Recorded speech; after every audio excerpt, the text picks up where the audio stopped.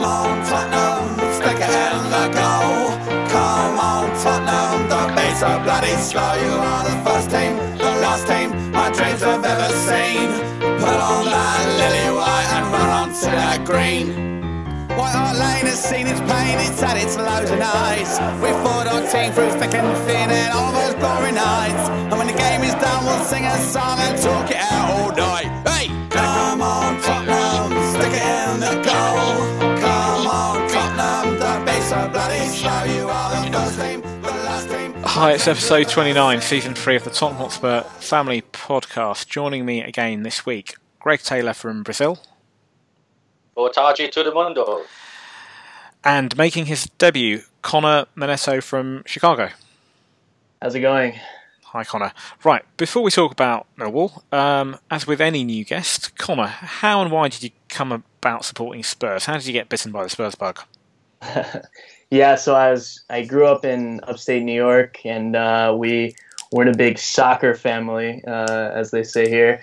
But I was studying abroad in Italy in 2013, and my friends brought me out to an Italian national team match, and I just fell in love with the sport. And so they were big Tottenham fans, and I asked them to tell me about the club, tell me about why they fell in love with it. And I just fell in love with the way Spurs played. I fell in love with the fan culture especially. So from that point on, it became an obsession. And then, coming to Chicago, the Chicago Spurs supporters club has been amazing, and just the atmosphere around it has been so enlightening. So I fell in love very quickly. And just because I'm curious, how do you come about listening to this podcast? Because obviously, we're out there on social media and it's downloadable via iTunes, and sometimes it's just word of mouth. Sometimes Sometimes people just stumble across it. How do you come about listening to the Tottenham Hotspur Family Podcast? Yeah, so for me, football and Tottenham in general has always been an obsession. I get as much content as I can, and so I was just searching through the podcast, and I was listening to every Tottenham podcast I could, and I felt I really enjoyed the Tottenham Hotspur Family Podcast. So I became a loyal listener about, I feel, a year and a half ago now. So okay, excellent. And here we are today. Yeah. Right, Millwall.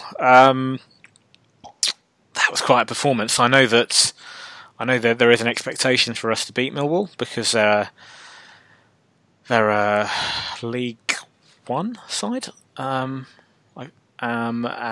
on paper we should beat them, but to beat them as convincingly as we did, 6-0, and we're through to the semi-finals of the FA Cup. Greg, that was quite some performance. Yeah, I mean, the way I look at it, I really want to say, I wish he was listening, but I really want to say, have you stopped crying yet, Danny Baker? I mean, he was a Millwall man. I have nothing personal against the guy, but he does sometimes on his show talk about Millwall, and he must be in tears now. On social networks, I haven't seen much at the moment, but some people have said that Poch put out a weakened team, but I don't see that. I mean, we had 3 of our benchmen starting, but that wasn't a weak team. I think we talked about it on the pod last week. It was pretty much, I think, as I predicted, that Vaughan would possibly come in for Lloris, which he did. Trippier, who played really well against Fulham. There was possibly a case for bringing him in and resting Walker, and the only other one was possibly Winks for Dembele, which is what he went for. And otherwise, it was going to be the same team. The only change that I didn't foresee was he started Son for Eriksen. And with hindsight, that proved to be a good decision. But it was a strong team. Connor, if I come to you, stand-up performances. Yeah, I mean, we came in with the right attitude, very confident, very aggressive, and really ruthless throughout the game. The back line played phenomenal. the attacking band looked constantly dangerous, and then Winks and Wanyama were all over the pitch today. So I mean, all in all, the only shaky performance was Vorm a couple of times in goal looked very awkward with the ball at his feet, but otherwise wasn't really challenged at all. So I mean, from the front to the back, completely solid. Greg, sorry, you were about to say something. Yeah, I was going to say, I mean, the golfing class was so apparent. You know, the way I thought of it, we moved the ball around like a bunch of school bullies tormenting the first-year kid by not letting him have his school bag back. It was like that. Yeah. You know, I mean, they talk about men versus boys, and this really was. The standouts, I think everybody played well, really. Vorm I was very pleased with. To be honest, he worries me less when he gets a back pass than Loris does. I mean, we've said before that Loris's distribution isn't the best, but sometimes it worries me when the ball's actually going to him as well. But Vorm, I'm so comfortable today. I was very happy with him. I thought Ben Davies had a very good game. Again, he's really starting to establish himself. Look, he's not Danny Rose, but he is starting to establish himself, and I think I'd like to think that our fans now have a bit more confidence in him when they see the he's the only choice we've really got at left back now with Rose being injured, but he looks solid. And yes, it was Millwall, but I thought he went forward a lot more. It benefits a lot, obviously, having Jan playing there, who can dovetail and who can interchange with him. What about that running dribble he did? You know, it was kind of a bit like Sissoko did later on. It wasn't what you expect Davies to do. It was like they were just falling around him as he was ploughing through. It was just a shame it didn't come off in the end, but it was great to watch. Yeah, and the one where he cut in on his right foot. Yeah. He went blistering through everybody. The other thing about Ben Davies is he's accustomed to playing in a back four, okay? And for Wales, he plays, when they play with their wing backs, he plays in a back three. So he's suddenly been asked to do something completely different, play as a wing back, and he's also not had a great deal of game time, so it's going to take him time to adjust. But he's now showing his ability. Trippier on the right-hand side as well did really well. I mean, I'd imagine for the next match against Southampton, Kyle Walker will come back, but Trippier didn't put a foot wrong. How many other teams in the Premier League can say they've got two top-quality left-backs and right-backs in their squad? I mean, you know, if Trippier and Davis are the reserve fullbacks, they would probably walk into most Premier League teams. Certainly. Definitely. And it's interesting because of the versatility that each of the four really has. I think as a wingback, that's Trippier's stronger position, but as you mentioned, for Davis, is certainly not his stronger position on the back line. But like Greg mentioned, those cutting runs today were tremendously impressive, and it's great seeing, you know, the pressure that's put on the right backs and the left backs and as wingbacks in Poch's system. It's great seeing that we could potentially down the road swap in Davis and Trippier when we're going to have Champions League middle of the week or whatever. Absolutely. The other stand-up players for me, I thought, were Winks was superb in midfield. Really looked good.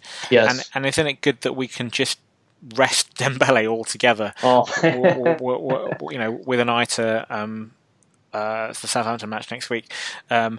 Eriksen, when he came off the bench, he looked really good. Well, Eriksen was my man of the match until Son kicked into gear. Yeah, and then he kind of whipped it off him, because I was very impressed with Eriksen. I mean, that first goal, well, the first two goals, the first goal by Eriksen, that was such a bullet that the goalie didn't stand a chance. In fact, with 5 goals, the goalie didn't stand a chance. And the technique that's required to put in that ball. I mean, I completely agree. Before Son got the hat trick, I was definitely on board for Eric. He just looked so dangerous the entire match. And Son, I mean, he got a hat trick, but he could have had probably a few more. He was looking good. Did either of you see the incident with Kane? Because it was one of those. I was in the Paxton Road end, and all I saw was Kane looking in discomfort, and I saw Eriksen getting changed to come on. So I didn't see the incident, and I don't know what the severity is. Yeah, go ahead, Greg. Oh. I was just gonna say that it was a tumble. It wasn't a foul or anything, but unfortunately, as they both went to ground, I think the Millwall player caught Kane with his knee, which moved his leg into a distorted position. I think that's what happened.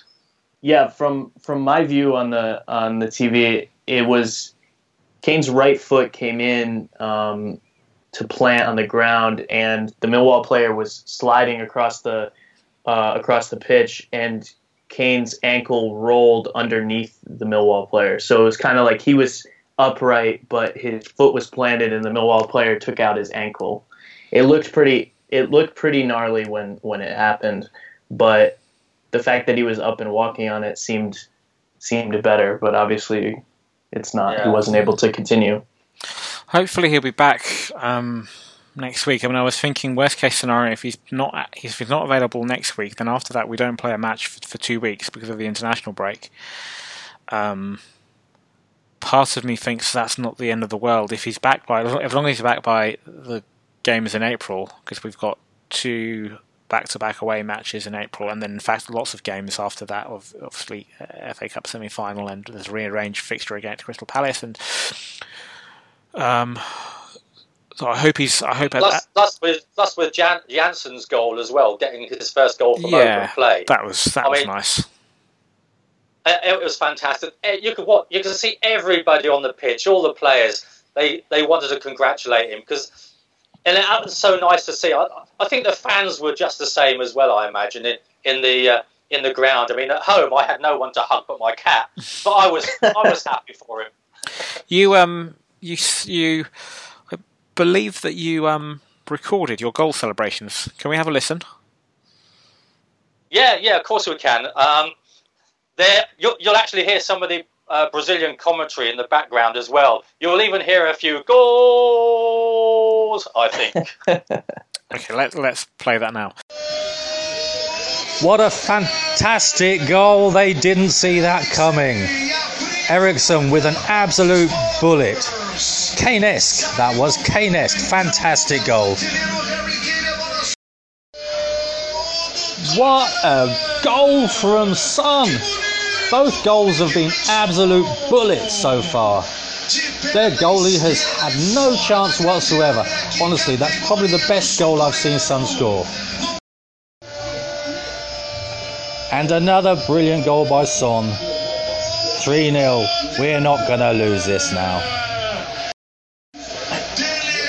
And even when Dele Alli is having a little bit of a quiet game, he comes up and gets a goal.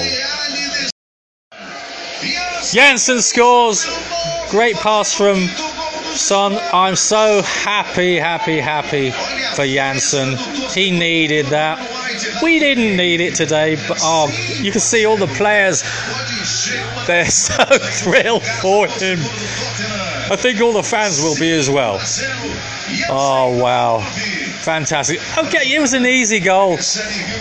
Probably I could have scored it, but you had to be there. A bit scrappy at the end, but Son gets his hat trick. Fucking brilliant. And there we go. The goalkeeper can't handle it, and it's in. Fantastic. Love it, Greg. I just had a comment on Jansen's goal. When he got subbed in, I wrote down in just some notes, what would a goal mean for him right now? We were up. He scored the 5th, right? So we were up 4-0. it's the end of the game, and his first touch was not great. And then he comes in with a really impressive goal, to be honest, from open play. Like, I think it looks like an easy tap in, but he kind of bent it with power along the ground. So it was a really impressive goal. And then right after that, like not even a minute after that, you just see this boost in confidence he got, and he's going in. He was just playing as almost like a different person at that point. So I thought that that moment could really be a turning point for him. It is one goal in a match. You already sealed the victory, but I think just the confidence that comes with putting one in, getting off the mark in that way I hope it's a turning point. Absolutely, and with strikers, it's very much a confidence thing with them getting goals. With other players, a midfield player or a defender, they might go for a bad patch, and I'm not saying it doesn't go unnoticed, but I think with a goalkeeper and with a striker, it's magnified so much more. If a goalkeeper makes a blunder, it's magnified. If a striker is going for a spell and he's not scoring goals, people start to talk about it, and then psychologically it's going to play on his mind. So just to get that goal, as you say, I think will make a big difference. I think he had a chance a bit afterwards, a header, which I thought it went in. I actually celebrated it, and I'll be interested to see that again because I thought it had gone in, but it was directed I celebrated. Sorry, I was just going to say I celebrated Wanyama's goal as well, which wasn't. So I know how you feel. Just coming back to Winks, a question from our very own John Steggles, who says, Harry Winks, 99 passes attempted, 97 completed, 71 of them accurate forward passes. How good can he be? Well, I mean, I think you mentioned it, Jav, that, it's good to have a player who can come in for Dembele, who I think is probably, in the system we play, probably one of the most important players for us. And to have a player who can be an understudy of that and can come in and replicate, the transition from the back line to the attack, be able to hold the ball up in midfield, be able to go anywhere on the pitch. I mean, I think it's absolutely vital that we have a player like this, and I don't think Dembele ever gets the respect he deserves as being, a top quality player. So I think Winks is phenomenal in general, but I think he's so vital to the way we play and to the progress of the club. Yeah, I think Harry Winks gives the fans a lot of confidence as well. I mean, last week I think I said that I don't worry when he comes on. Sometimes in the past, when somebody's been taken off and a substitute's come on, you're thinking, oh, I don't know, what's that going to do to our game? But with Harry Winks, I have no worries at all. He's going to be an England regular in the future, I'm sure. Yeah, he's technically very good, and I think he's got a confidence about him, a bit like Dele Alli, but in a different sort of, we know that Dele Alli's got this sort of, he does the nutmegs and he's a bit cheeky and he's got a bit of a swagger. Winks is a very different sort of player. He's technically very good. He's good keeping the ball, good bringing it, driving it forward. There was one point in the second half where the ball came across to him and he just sort of dropped his shoulder like Dembele, and his passing is good, his range of passing. But with all of that, with all of those attributes, there's a confidence that he's got that's clear to see, and it's not just like a one-off flash in the pan. So I've got I'm trying to avoid using another words than confidence, but I've got every confidence in him that he's going to go a long way. And another point that John Steggles, or question that he asked, and he said, was it proper nasty or naughty? So I was at the game, and beforehand there was lots of talk on social media, certainly among Spurs fans, about how Millwall have got a certain reputation, that's fair to say, and there was lots of talk about the scheduling of the game, whether a 2 o'clock kickoff was too late in the day, should it have been earlier in the day where people are going to drink less and there's less chance of trouble and that sort of thing, had it been, for example, a midday kickoff. And in a sense, when you're at the game, unless there's trouble in the stadium, which these days there's very little in terms, certainly in England, in English football stadiums, and unless you're caught up in it, therefore it means there's going to be some trouble outside. Unless you're caught up in it, which I wasn't, you're some ways you're sort of insulated from all of that, because once you're in the ground, quite often you don't have any reception, so you can't go on Twitter or Facebook or whatever and find out what's happening. So I wasn't aware of any incidents, or certainly any major incidents, that seemed to have passed over without any trouble, which is good. One interesting thing to note was, so the Millwall fans were, they've got a big banner which says "Nobody likes us, we don't care," or words to that effect, and they were quite vocal and created a good atmosphere, which is good, because that in turn meant that quite often, so the Tottenham fans, I don't just mean in the Park Lane or in the East Stand, but even where I was in the Paxton, there was lots of singing from our fans. I hope that came across on TV. It did. It was very loud. It did. Yeah. The Millwall players were a bit dirty, I've got to say. There was quite a lot of times where there were some nasty tackles and dirty tackles, and the referee seemed to pass it by and not give decisions our way. The funny moments were when we were singing "You're Just a Shit West Ham," which was quite amusing, because Millwall and West Ham are rivals, so to mock them in that way was quite good. The Hey Jude one, "You're Shit," was obviously sung, and then right towards the end of the match, Tottenham fans were singing "Que sera, sera, wherever will be, we're going to Wembley," and after a period of time of us singing it, they started singing "Que sera." We were like, "Where's this going?" And they're like, "Que sera, sera, wherever it will be, we're going to play Shrewsbury," which was quite amusing, them mocking themselves in that way. We're in a semi-final at Wembley, and hopefully if we can get to the final, another game at Wembley, and the reality for them is they probably got Shrewsbury next in the league or somebody like that. All right, question from Ed Brad. Great professional win today. Who do the panel want in the semi-final, and could facing our first Premiership side in the semi raise questions of the team? So up until now, it's been fairly easy. We've had 3: Villa, Wickham, and Millwall, who we played today, all at home, and we had Fulham as well, which was away from home. But so all of our games have been in London, which is quite interesting. And obviously, semi-final will be in London at Wembley, and so will the final. Connor, who do you fancy in the semi-final? If you've got, obviously, Manchester City are there, Arsenal are there, and then tomorrow night we'll find out whether it's United or Chelsea who make up the fourth team. The draw, by the way, is tomorrow after that match.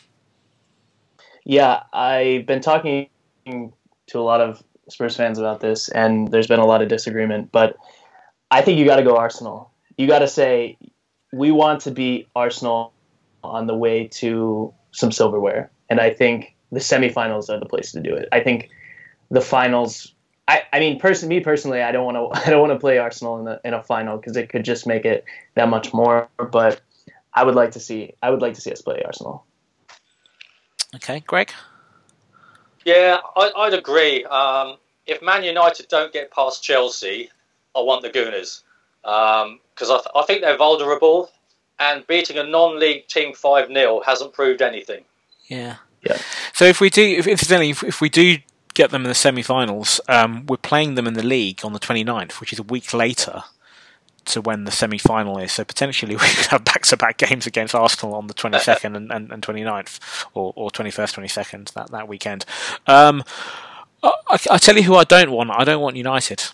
If they beat Chelsea, which they could do, I think the conventional wisdom is that away from home, it's at Chelsea. Chelsea will win that, but I don't know. I think Mourinho knows how to win matches. He knows how to win cup ties. He proved that when he was at Inter Milan, beating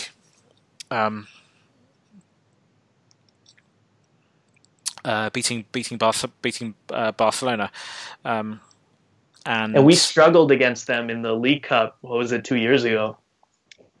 In that final. Yeah. And he knows how to. he knows how to. Yeah, put it this way: since we beat them 5-3, he got the better of us in the League Cup final, as you say. We played them again in the league, and last season I think when they were struggling, and we drew, and then this season he's beaten us as well. So he knows how to set teams up. So in some ways, I don't think they're the most difficult in terms of their ability. I don't rate. A lot of people go on about Rooney and I can't even say his name. Ibrahimovic. And Zlatan, yeah. Pogba, who's just overpriced and overrated. But I fear more what Mourinho could do in terms of tactically knowing how to win a match. If you ask me, I'd probably go with you guys. I'd probably say Arsenal. I don't necessarily fully subscribe to the view that they will be the easiest team to. I think on paper they are the easiest team to beat, and they're certainly vulnerable at the moment. We all know that, but I think all of that would go straight out the window because it would be a North London derby, and I think they would make it difficult. But that being said, I'd still prefer them to either United or Chelsea or Man City. Having said that, I think we can beat any one of these teams. On our day, we can beat any one of these teams, and I don't foresee any problems on that front. And that's why you want the difficult matches on their way to silverware, because that's what you point to. That's you earn it that way. So I mean, there's a lot of chatter about Wembley too. Getting the easy run in and at a difficult place for us to play. But I mean, at this moment right now, you have to say, bring it on. We'll take all comers. Whoever is unlucky enough to get us will play. Yeah, no, absolutely. The Premiership team, I mean, is that going to raise questions of our side? It's the first time that we've... No. We're second in the league. Yeah. Yeah, exactly. Exactly. I mean, if Manchester United don't beat Chelsea, then it's going to be the top 4 teams in the league. So, where are Arsenal now? Are they 5th? They fell to 5th. They fell to 5th because Liverpool. Anyway, it's the top table. It's the top table who are going to be in the semi-finals. So, we've already beaten Chelsea and Manchester City this season. So, what's to worry about? We beat anybody on our day. Who cares if they're a Premier League team? Yeah, no, I don't see an issue. I mean, the thing is, right, when Arsenal won the FA Cup, I think the season before last, I can't remember, they won it back-to-back twice, and I don't remember which season it was, but they had a really easy run-in all the way through, including the semi-final, and then they played, I think it was Hull or Villa, and that, you know what, that's sometimes the luck of the draw. When Tottenham last won the FA Cup in 1991, we had a whole load of teams, as I recall. We had Blackpool, Oxford United, Blackpool away, Oxford United at home, Portsmouth away, Notts County at home in the quarterfinals. It wasn't until actually we played Arsenal in the semi-final that we played. That's sometimes the luck of the draw, that you're going to get drawn against easy teams. That's just the way it is. And also, conversely, by the time you get to a semi-final, the chances are you are going to be playing a good team. But the question I've got is, who do all of these other teams fear the most? And I think it's us. I think we're the team and we've proved it against Man City at home and Chelsea at home, and we're more than a match for Arsenal. And guess what? We're playing at home again. At Wembley, albeit sort of. So I don't see any issues. Question: What's going to happen next season if we are playing at Wembley, and then we get to FA Cup final, the League Cup final at Wembley, or the semi-finals? It's going to be a home draw for us. Yeah, no. What are they going to do? Are they going to farm it out to Old Trafford and somewhere else? Do you reckon? I think, if I'm not mistaken, in Scotland. I think one year Celtic Park was being redeveloped, and Celtic were playing games at Hampden, and they still played their cup finals there. So I don't think it's going to change anything. Question from Nicky Merritts, who says, who do you think we will face in the FA Cup final? I have no idea. I like her confidence. Yeah, I don't know who we will face, but I would love to see us play either United or Chelsea. I mean, I don't think City would be as interesting a matchup to me, but yeah. I don't know who we'll face. I think she's planning on possibly coming over. So she's quite optimistic about that one. Right, let's just look at next week. We've got Southampton next Sunday. Final one of our four. It's been four consecutive home games we've had over the last month, and it's the final league match before the international break. Now, Southampton were the last team to beat us at White Hart Lane in all competitions, which they did on the final home league match, our penultimate game of last season.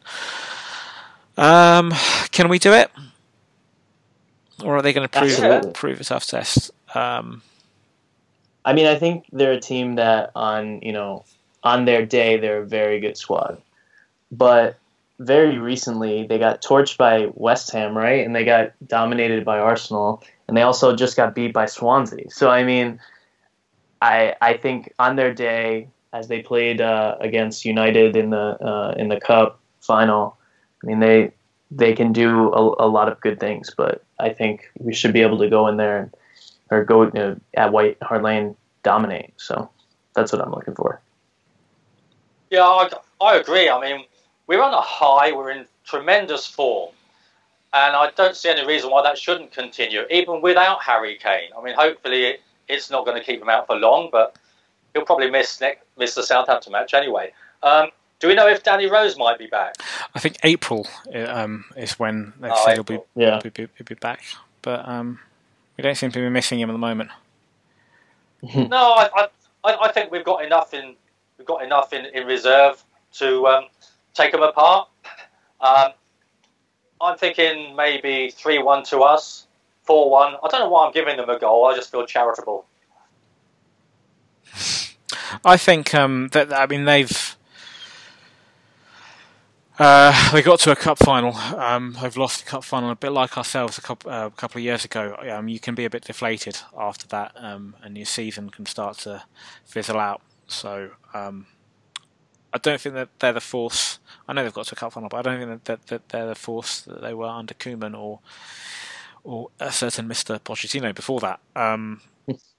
That they're a decent side, and they've actually exceeded my expectations, because I think for one of the very first podcasts we did this season, there was a question about which three teams did you think would get relegated, and I had Southampton down in there, and I was ridiculed for saying as such, and rightly so, because they are still they're nowhere near a team that's fighting relegation, but I think they're mid-table. They're not going to qualify for Europe. I don't see them causing a problem. They're 10th in the league, right? I believe so, something like that. I think they're out of the. I think they're not at the moment in the running for the whatever it is, the 6th or the 7th sixth spot that gets you into the Europa. Okay. Right, we've got some more questions in the second half of the podcast, but before we look at those, as ever, here's Bex with this week's Spurs Ladies Update. Hello, Spurs-type people. So it's Bex here with the Ladies Update for this week. Girls played today. They played at Charlton, in Thames, which is at Thamesmead, and did really rather well. They came away 1-0 winners, which away to their closest rivals and one that the team are the team that they always wish to beat, then that's pretty damn impressive. So a 1-0 win, goal scored by Wendy Martin, who, as we all know now, scores when she wants. And with my appalling maths, I believe that currently puts the girls top of the league.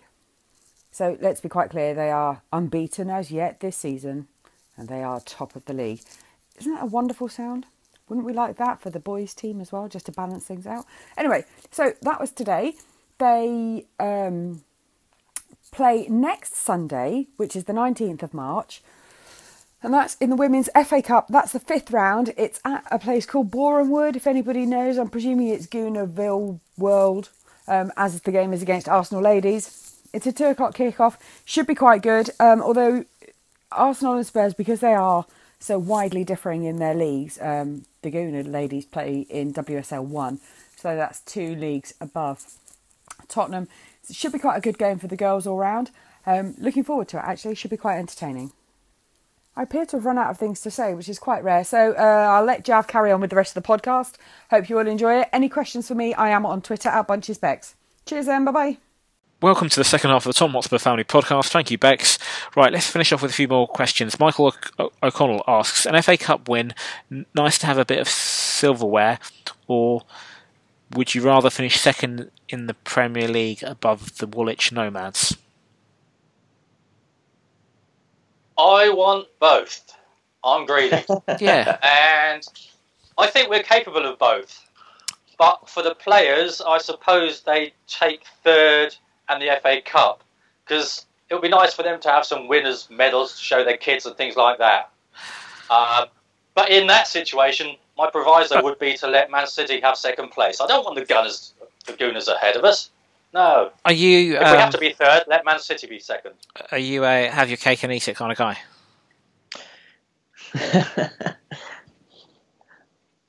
Yeah, I suppose you could say that, especially if it's chocolate cake. Okay, Connor, which one would you? Yeah, I mean, I think the question sets it up as an or, so I'll give it the or. Obviously, both is the ideal, but I take the silverware. I mean, I think let the young players, the young squad, get a taste of success, just so, a little bit, and I think that propels them on to bigger and better things at the club. So, you don't tell your children about the time we finished second. You tell them about the silverware, the league, the league wins, Champions League, things like that. So I take the silverware. I take the silverware and as well the FA Cup, but I still think that some fans think, you should, given the choice between finishing, for example, 5th or 6th, and winning the FA Cup, or they take the FA Cup all day long because it's a trophy and that's what people talk about and so forth. I think that the football age that we live in at the moment, I think, unfortunately,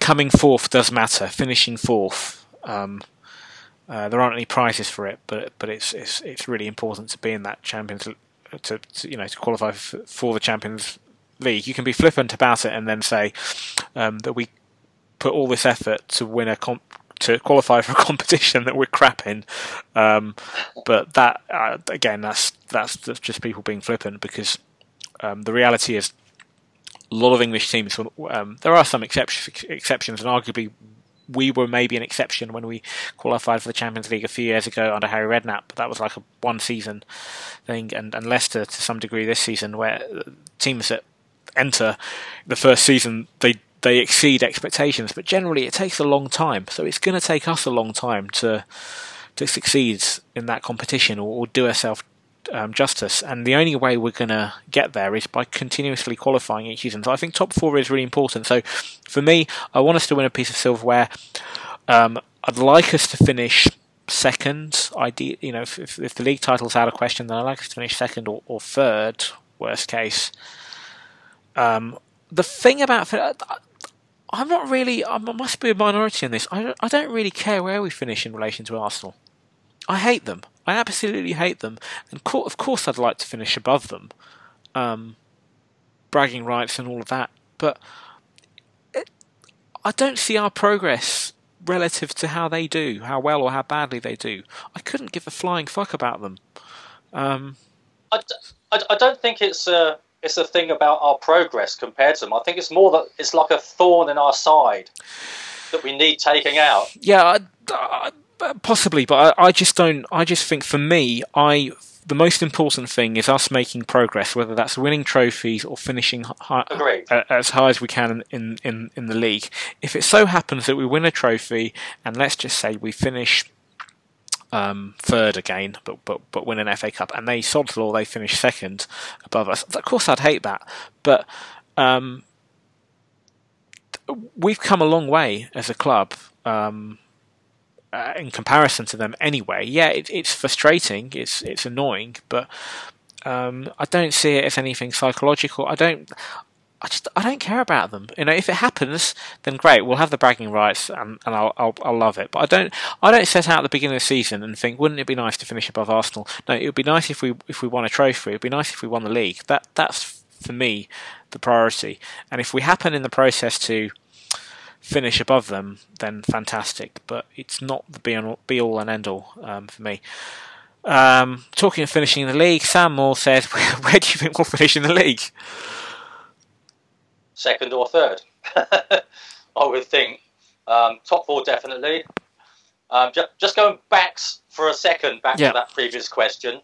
The thing is that the FA Cup, we know it hasn't got its prestige that it had before, but you were talking about progress, and I want my team to be feared by other teams. And winning the FA Cup isn't going to do that. Being consistently a top four, top three, hopefully top two or even winner of the Premier League, that's going to make teams fear us, because we have consistency then. I mean, you have to win, 6 games to win the FA Cup? Whereas with the league, you got consistency, and that's what we're getting now. We are becoming a team that frightens other teams. And I just want that to keep on growing. Yeah, no, absolutely. Connor, league place? I mean, I think it's second. I mean, 10 points in 11 matches seems like a lot to make up to get to first, especially when, you know, we have Arsenal and United, Chelsea have United City, but pretty much the remainder is just mid-table teams, not much to play for. Both us and Chelsea should be able to batter them pretty easily. So, I mean, I think we'll be in a fight with City for second, and I think Arsenal drop it outside the top four. But I think the rest, United, Liverpool, will play itself out. I fully expect us to finish second, simply because I predicted that South season would win the league, and up until January, February, I was saying that, and that's not a realistic thing. So I've got to now go for the next thing down, which is second. Another question from Nikki from Chandlersburg, Nikki Merritts, who says, I know it's a long way off, but if you could, don't overthink the where and how, who would you sign to be backup for any of our key players? Is there anyone who has stood out so far this season, and if so, why? So I actually thought this was a really interesting question, because I think it hinges a lot on where we see the club going next year. Is this back three going to be the mainstay? Are we going to be switching back and forth between the back four and the back three, or are we just going to revert completely to the back four? And I think it dictates a lot of the type of player we need as a rotational player, the flexibility we need, the type of player in general.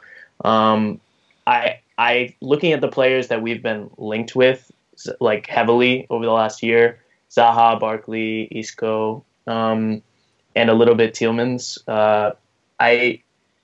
I see them more as replacements for players that leave.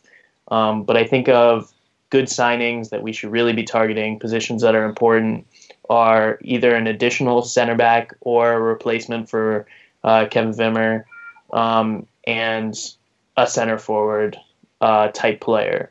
I think bringing in a player that's similar to Son, a player that can play kind of on the wing off the center forward, or a more traditional striker, is kind of ideal. And recently they've been linking us to Martial from United, who seems to want out. But I think buying in the Premier League is not something that's likely to happen. But I think center back and center forward are two positions that we should really be targeting.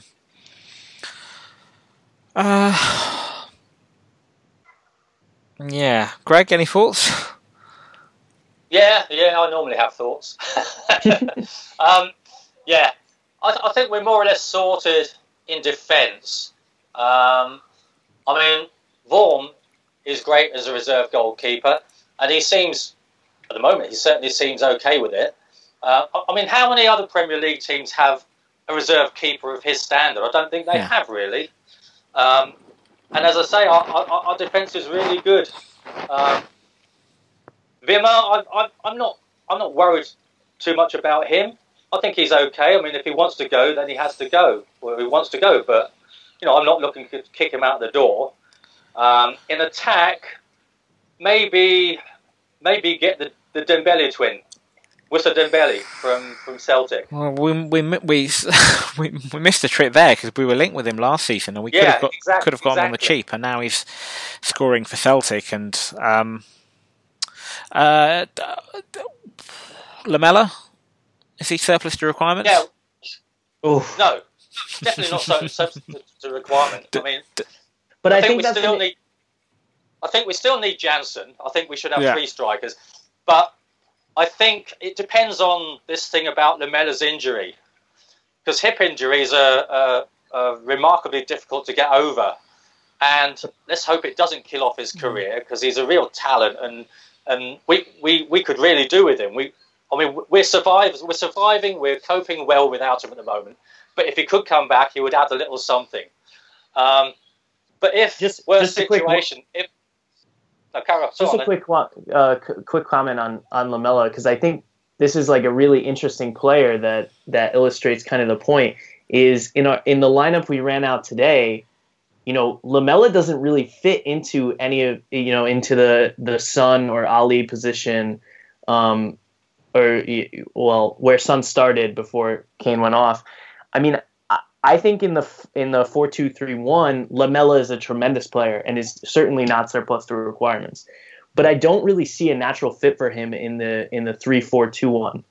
So I mean, I think that's where the decision about the type of player we need to be keeping really comes into it.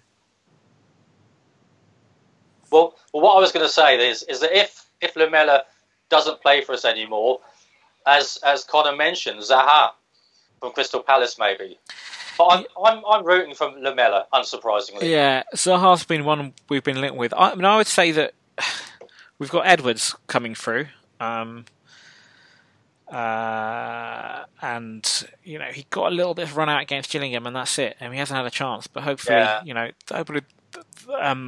there's him. There's another player whose name escapes me at the moment. It was recently I was reading on social media that one of the young players. I think he's a striker, but he is a striker. But his name completely escapes me at the moment. Is it Sterling? Possibly. Is it Shine Harrison? No, not it's Sterling. You're right. Yeah, Kazir Sterling. Kazir Sterling. So apparently he's going to be trained. Pochettino said training with Kane better than alone for Kazir.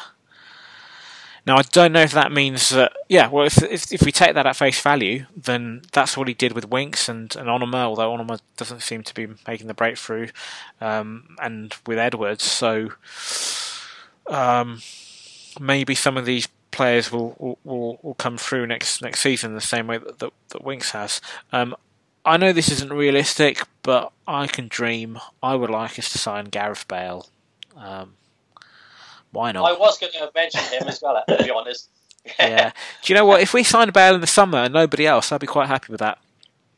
Keep Lamela, keep Janssen, and then play. And Bale can play. You can play him as a striker. You can play him as a striker. You can play him anywhere as a wing back. As a wing back if you really wanted. He could, and his game. I know he's now in his late 20s. His game could still develop though if he signed for us. It's probably going to develop more under Pochettino than it will at Real Madrid. I can't see it myself because he's happy there and Ronaldo's getting on, and when Ronaldo eventually hangs up his boots or starts to play less for them, then and it's already maybe happening to some degree, Bale is going to start to take more of a central role for them. But it just requires, for a new manager to come in or the fans to get on the back of him, and or he could miss living in England. So I'd love it if we signed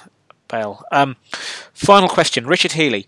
The Tottenham Hotspur Family Podcast have just bought a pub near White Hart Lane, near the new stadium. It needs modernising. What new name would you give it? So we had a few comments from listeners. Richard himself said Poch's Pad. And then we had a few comments from Ed Brad, which were Kane's Lashes, Levy Lounge, or my favourite, Toby's Tavern. Can you better than that? Better than that? I think I can. I've got two. I thought of Ledley King's Tavern because of the King's Tavern thing, but my favourite that I thought of was the Cockerel's Roost. Yeah, that's good. I think that would be a really good one. Yeah, I think you have your winners there, but I also came up with two. Delhi's Handshake was one, and A Pub of Our Own was the other one that I came up with. So I like Delhi's Handshake. Pub of Our Own is quite good. Yeah, but Delhi's Handshake sounds like it should be above the door of the gents. It sounds also Masonic, like a Freemason's handshake. But A Pub of Our Own sounds quite good. I had just a quick comment going back to kind of the transfer targets and and just the way we played today in general. I think the one difficulty we find in the transfer market is it's difficult to bring in a player that is going to make an immediate impact just because of the way Pochettino sets up and the way he wants to play, the high intensity, the pressing. And I think one thing that made it easy for us to dominate today's game was every time a Millwall player got the ball in their own half, what they wanted to do was turn around and immediately break on the counter, throw a long ball up to Morrison or Gregory and try to knock it down. And every time they got the ball and made that turn, there was someone right in their face, and it turned them back facing goal, and it pushed them backwards, and it just completely slowed down the way they were playing, which was crucial because at most times in the game we had 9 men in their half. So I think when it comes to targeting the transfer market, you not only have to find a player who can play our style, can play, or is the type of player we want, but you need someone who has some experience playing in that setup. I think that's a very good point. But I mean that in a sense, it's not just about getting the player who ticks. A good signing is one that ticks all the boxes. The one that, as you say, can fit into Pochettino's way of thinking. Yeah, and that it's very difficult to. You've really got to do your homework, and I don't think fans sometimes appreciate that. It's that anyone coming in has really got to fit into the culture as well, because this team is not just a team; it's a community. Yeah. And they have to settle into that community. And they've also got to be prepared to. Okay, so just coming back to the fans, the fans have got to be patient. There's an expectation that signings are going to hit the ground running, which they don't always do. But back to your point, Greg, about fitting in and a community. New players have also got to be able to come in and be patient and understand that perhaps they're not going to play every week. Going back to the example you gave of Vorm, how many teams can have a sort of second? Teams in the Premier League can have a second goalkeeper as good as Vorm. It's not just that; it's how many have got a player of that ability, but that's quite happy to bide his time. And when he knows he's got somebody like Lloris ahead of him, the fullbacks that we mentioned the earlier part of the pod, we've got great options there, but they know that Trippier and Davis know that they're playing second fiddle, and they've got to be patient. But although equally, Walker and Rose know that if their performances drop, then they've got two good fullbacks that can come in. And Pochettino isn't scared to rotate players or drop players. Yeah, and I think a point off that is also that the reason our academy is so successful and academies under Pochettino are so successful is because, and you hear the players talking about this, that they know that if they put in the work, if they build themselves as a player, if they grow, and they're showing the promise and they're showing the potential, they're going to get minutes. So a senior player that comes in, a player from the outside, could disrupt that culture if they come in as a starter and take the place of maybe take minutes away from younger players who are trying to grow into that position. So have you just unsigned Bale for me? There goes my dreams of. Anyway, on the back on the final question from Richard Healy on the pub. So I came up with the cockerel, Nice. or the giant cock, and then I ran out of ideas. That wouldn't be a family pub then, would it?